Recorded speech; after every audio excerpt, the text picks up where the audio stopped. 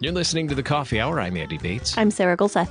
We are continuing our series with Pastor Keith Haney, author of One Nation Under God, Healing the Racial Divides in America. Today, we move into session 3, Who is My Neighbor? Thanks to Concordia University, Wisconsin for supporting the Coffee Hour. Find out more about Concordia University, Wisconsin at cuw.edu. Live uncommon.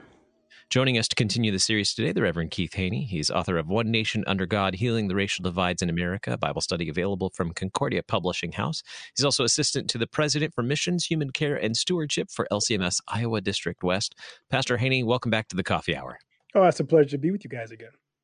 So in our previous session, in our previous conversations, we gained some insights on the depth of the racial divides in America and how Satan is the real enemy working to divide us and hinder that gospel work of God's church on earth. So today, we're going to dig in deeper to better understand who is my neighbor and how I'm given to love and serve my neighbor. So let's start with that word neighbor. When we use that term neighbor, such as, love thy neighbor, what do we often picture in our minds when we use that word neighbor? Well, the lawyer, when he heard that term, he thought about people who were like himself, people in his own circle group, people he agreed with. In our case, people he politically understand with or we're on the same page with. But Jesus wanted to expand that beyond just the people in our close proximity or those who act and think like us. How do we normally maybe associate that with our surroundings? Do we follow more of the rich man or what Jesus wants us to do? I think we're more comfortable following what the lawyer did. It's like, I'm okay with those people who politically agree with me, religiously agree with me, look like me. If you go and study just human behavior, when you go to a school setting and you watch who the kids are sitting with, you'll notice that people are often clumped into like-minded categories. So we typically, our comfort zone would say, let me find somebody who looks like me, maybe agrees with me because I'm more comfortable with people who I agree with ideologically or just in general. So I wonder why we do that. we don't like being Word uncomfortable. neighbor, right? What's that? We don't like being uncomfortable. Yeah, I suppose so. But I mean, why we look for people that look like us? That's interesting when you step back and think about it. Why are we inclined to associate with people that look like us? All right, so take us into God's word for a clearer picture of who is my neighbor. I love this parable. This is one of my favorite parables because Jesus throws so many curveballs in this parable. It starts out with a man who's walking down on his way to Jerusalem, and he gets attacked by robbers. And if you study the history of that context, that was a very dangerous path. So everybody traveling down that road knew it was a very dangerous route to Jerusalem. And so he gets attacked. He's left for half dead. And then all of a sudden, a priest comes by. Now, in our modern day setting, we're thinking, oh, this guy is okay because here comes a pastor, here comes a priest. He'll definitely stop to help him. But he looks at him and kind of goes, I'm not so sure about this. It could be a setup. Maybe there's robbers waiting for me. Maybe he's just lying here, hoping I stop and I get attacked. So he just kind of passes by on the other side. You kind of go, wow, is that really what the Christian should do? So then comes a Levi, guy who works in the church. I call him the altar guild on steroids, but Levi's were they were responsible for the upkeep of the church and temple. And he comes by, runs across the man, also doesn't stop, but passes by on the other side. And then the parable takes this unusual twist because here comes a Samaritan who sees this guy who we know is most likely a Jew from the context, and they're enemies. And you know for a fact that people hearing this are going, well, if this guy is coming by, he's definitely not going to stop and help. And so Jesus says no, but he had compassion on him. And he truly was neighbor. So then Jesus turns back to the lawyer and says, which of those three people was neighbor? And if you look at the translation in the scripture there, it's really interesting because the lawyer did not say the Samaritan was neighbor, but he said the one who showed him mercy. So you could see just in his answer, the tension was so tight and so much that he couldn't even bring himself to say the Samaritan showed him mercy. So the parable we're looking at today is Luke chapter 10, right? Right. 25 to 37. The parable of the Good Samaritan. What's significant about the relationship between Jews and Samaritans? That connection goes back to the fall of Jerusalem, when the Babylonians destroyed Jerusalem, and they took off a remnant of the people in the city back to Assyria and Babylon. And what they did was those Jews who were there intermarried with the Assyrians, and they formed this race of new people called Samaritans. And so Samaritans were part Jew and part Assyrian. And so there was that tension because in the mindset of the Jewish people, they were not pure Jews. They had abandoned their heritage and intermarried with these people who destroyed the city. And so that tension goes back to I think 722 BC. And for 500 years, there's constant conflict. There's times when the Samaritans went into the temple right before a holy event. I think it was like Passover, and they threw dead fish in the temple just so the Mm. Jews couldn't worship at Passover. Wow. And the Jews would come back and they would destroy the Samaritan temple just to kind of, get back at them. So there was always this racial tension, this anger between Jew and Samaritan, and they were hated enemies of each other. And so you can see that for a Samaritan to have mercy on a Jew who wouldn't give him the time of day was really unusual in that context. What can we learn from these instances? We've heard this parable probably countless times, and it always comes up when we talk about loving our neighbors. But what can we learn about this? Because it was such a hard act, something that just wasn't a normal thing. I would almost not call it neighbor. If you want to really kind of hit home with people today, you better say love your enemy, Mm. because that's really what you had here. It's like you didn't have someone that you would even consider neighbor, someone you would consider on the same par with you. But Jesus says, even the person you would consider your mortal enemy is your neighbor. And he gives us a really clear blueprint about what that looks like. How do we love neighbor? And I look at the word um, compassion as a combination of really two things. It's mercy and action.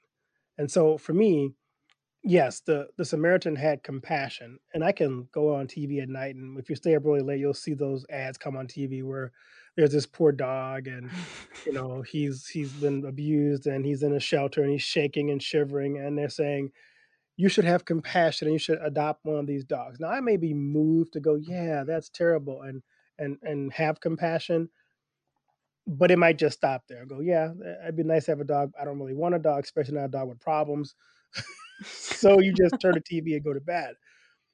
But mercy requires that you also have action attached to it. And so the Samaritan looked at the person who was hurt, this Jew on the ground. He got off his donkey, he bandaged his wounds, he put him on his donkey, he took him to town, he paid for all the expenses that he had, and he said to the innkeeper, if there are more, I'll pay for that too. He went far beyond just the, oh, that's terrible, and had empathy, but he had true mercy where he actually did something about the compassion that he had. So mercy equals compassion plus action. Right. Hmm. And this compassion is not limited to people who look like me, think like me, share my worldview, my ideology. Correct. I imagine, and especially this political season, if we could somehow have mercy, maybe our conversation would be a little different than we have right now. Maybe they Hmm. wouldn't be so divided, so toxic, so angry. Maybe the issues of race wouldn't be so toxic, such a hot button issue. Because if we looked at it from the point of mercy, we would go, okay, I can look at what happened to a George Floyd. I can look what happened to a Breonna Taylor. I can look what happened with a couple of these other incidents and go, okay, I have compassion for people who are in that situation, but it doesn't just stop there. Now my compassion leads me to ask the question, what can I do? What action should I take? And if we have mercy for our neighbor, then we're not just having sympathy or empathy because we see them in a bad situation, but we're saying, I am compelled by the love of Christ now to do something about this compassion I have for people. And that's truly mercy. Compassion plus action equals mercy. That's helpful. We have more to dig into in this study. Who is my neighbor? This is session 3 in One Nation Under God, and we're certainly not covering the whole study. That's why you go to CPH and get the study to do in your own congregation or in your own family. But we're just kind of cutting into the surface here of this study and what you can learn in a small group or in your congregation if you do this study together. We have more to talk about when we come back in just a moment. We're going to talk more about who is my neighbor, what is mercy and compassion, action, all more with Pastor Haney here on the Coffee Hour. I'm Andy Bates. I'm Sarah Gulseth.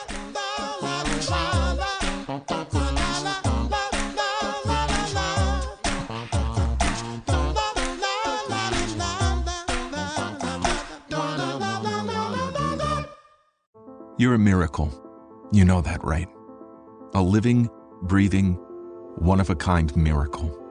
You were created to stand apart, to share your gifts in the service of others, to make an uncommon impact in a common world. And at Concordia University, it's our mission to help you do that, to live uncommon. To learn more about Concordia, go to cuw.edu.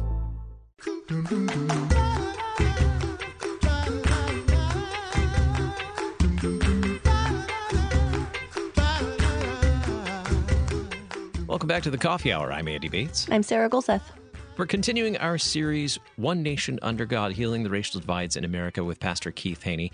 It's a Bible study available from Concordia Publishing House. Today we're looking at session 3, Who is my neighbor?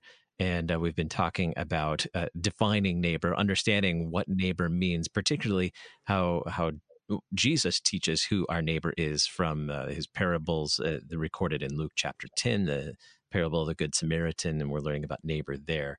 But what is mercy, compassion plus action, as Pastor Haney taught us just a little bit ago? Going back to the relationship between the Jews and the Samaritans, why is it helpful to know the history of these people groups to better understand their relationship? You gave us a bit of the history there just a few minutes ago, Pastor Haney. Why is it helpful to know this history in order to better understand the relationship?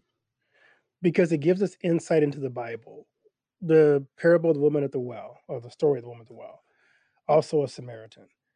If you look at what happened even with that story, Jesus went out of his way to go through Samaritan territory. So it wasn't just he happened to run across this woman. He intentionally went into Samaritan territory to intentionally have this conversation. He went to break down walls and barriers. And I think for us, the lesson for us today is we need to understand that our Jesus was not just a Jesus for the Jews, but he intentionally tried to interact with Gentiles, with Samaritans, with the outcasts, with sinners, and he poured into them the gospel and made a difference in their life by giving them the truth of God's word. So for us, the lesson is, if we're going to be like Jesus, then we have to go into places, into neighborhoods, talk to people that we wouldn't consider neighbor, may not consider on equal par with us. And if we want to be like Jesus, we have to learn to love them with the kind of mercy and compassion that Jesus did. Bringing that to our present day, we talked about some of the history of Black Americans in our previous sessions on this. How is that history helpful for us to know how to connect with people that we may not know? Well, it's helpful because I think you have a hard time having compassion for people if you don't truly understand their story. And what we're missing today is a conversation about the story, the history, the background. How did you get to the place you're at? By ignoring that story, you devalue people. You devalue their history. You devalue their struggle. And we want to devalue because we don't like the way the story is. It's like we're uncomfortable with the story. We don't want to take personal responsibility for the story or even acknowledge that our ancestors had some part of the story or we're still contributing to the pain of the story. So by just ignoring it, we kind of go, well, you should just be over that by now.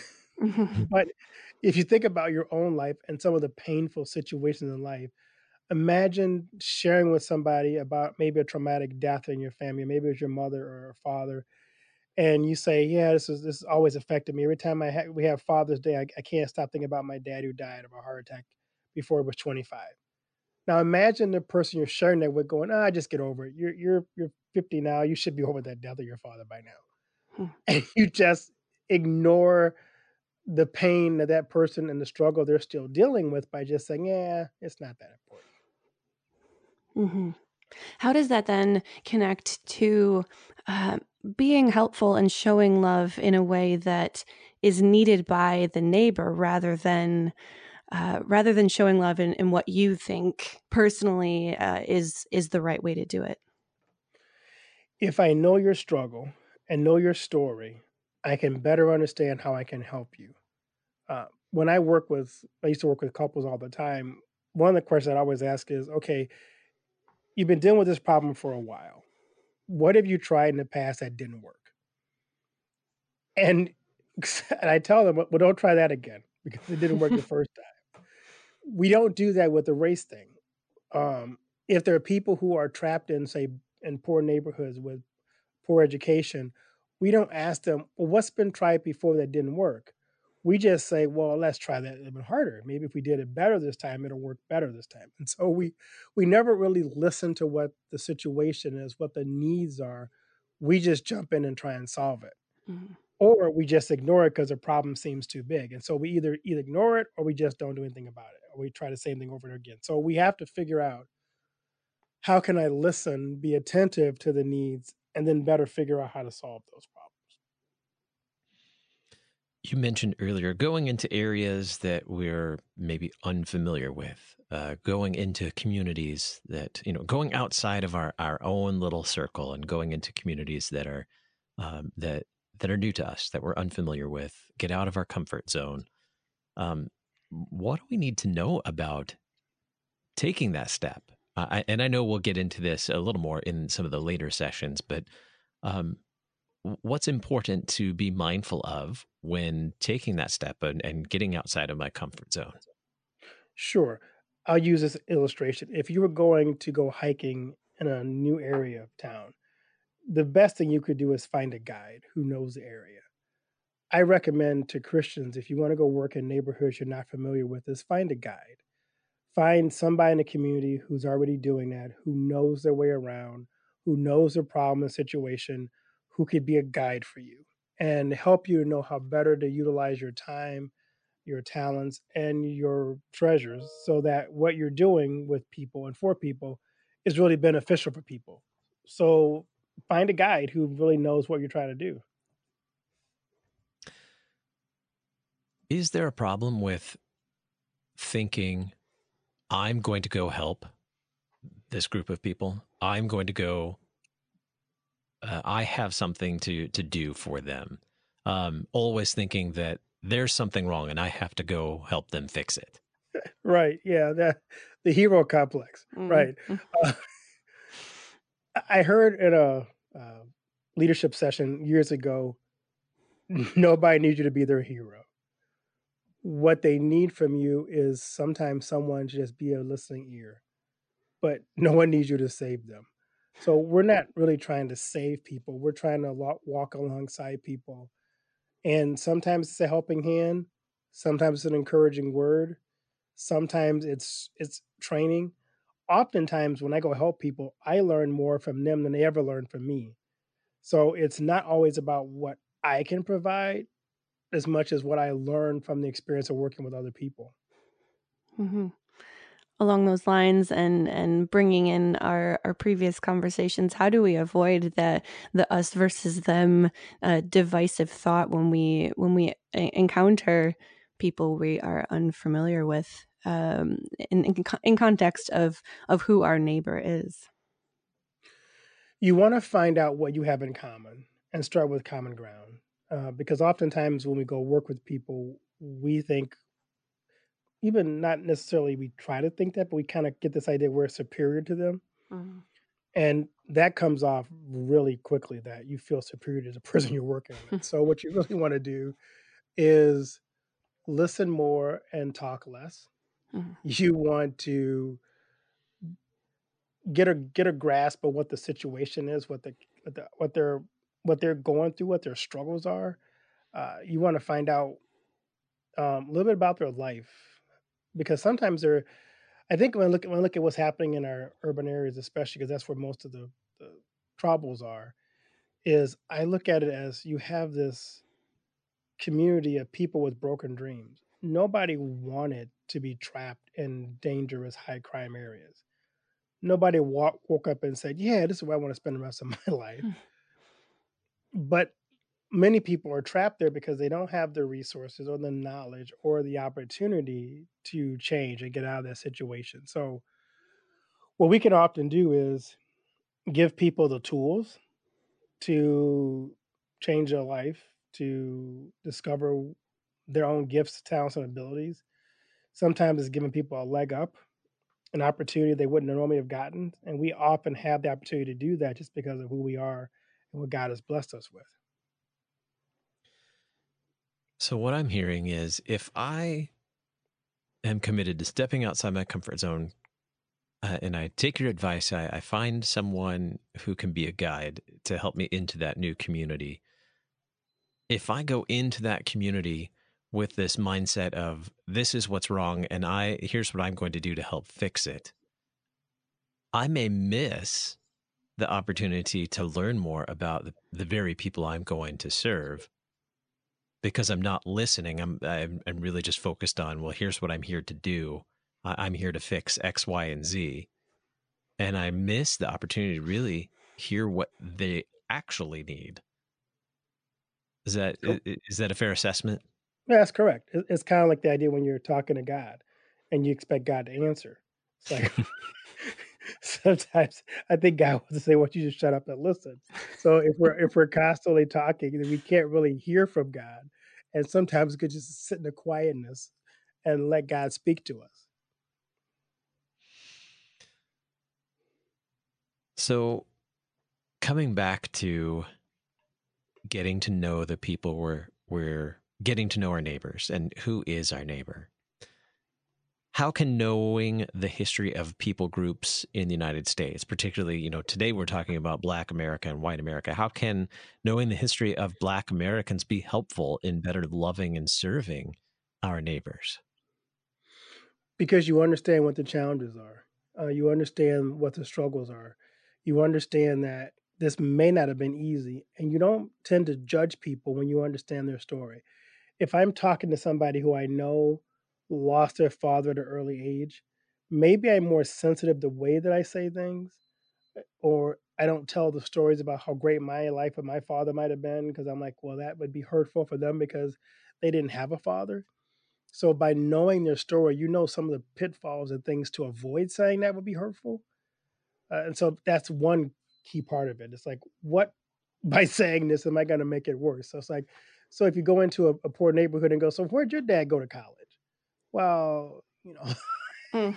I mean, it's just the things that we assume everybody did because we did it. So you don't go assume those things when you walk into a neighborhood and go, or you wouldn't go in a neighborhood and say, so when did you stop doing drugs? Because are everybody in the city on drugs? Like, so you avoid saying what I would call ignorant things because you just know there's a history here. Yeah, there's some struggles here, but maybe I don't want to approach that from that direction, from my perspective, my vision, my eyes, because it may not be true for everybody.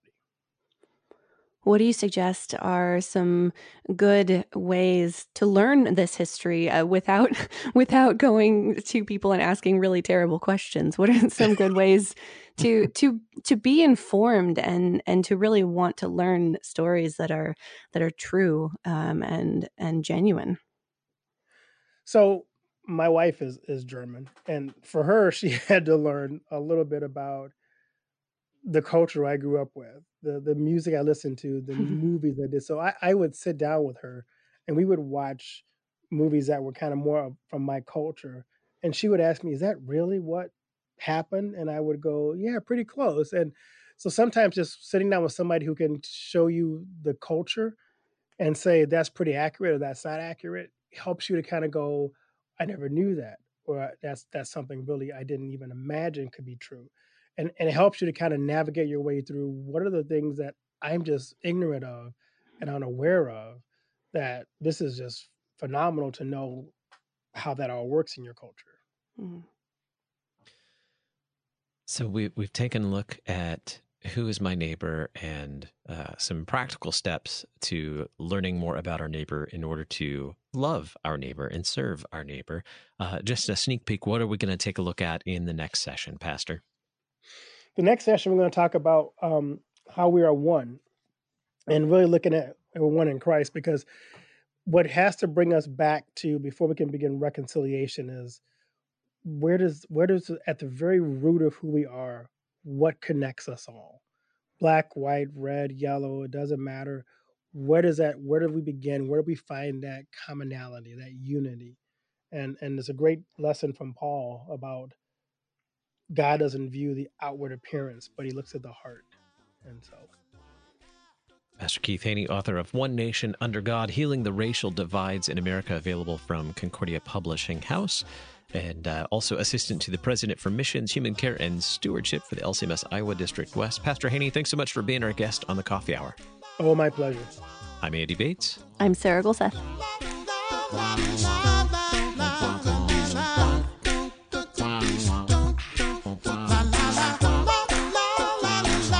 The Coffee Hour with Andy and Sarah is a production of KFUO. To support the Coffee Hour and KFUO Radio, visit KFUO.org. You can also text KFUO to 41444 or send an email to gifts@KFUO.org. And you can call us at 800-844-0524. KFUO. Christ for you, anytime, anywhere.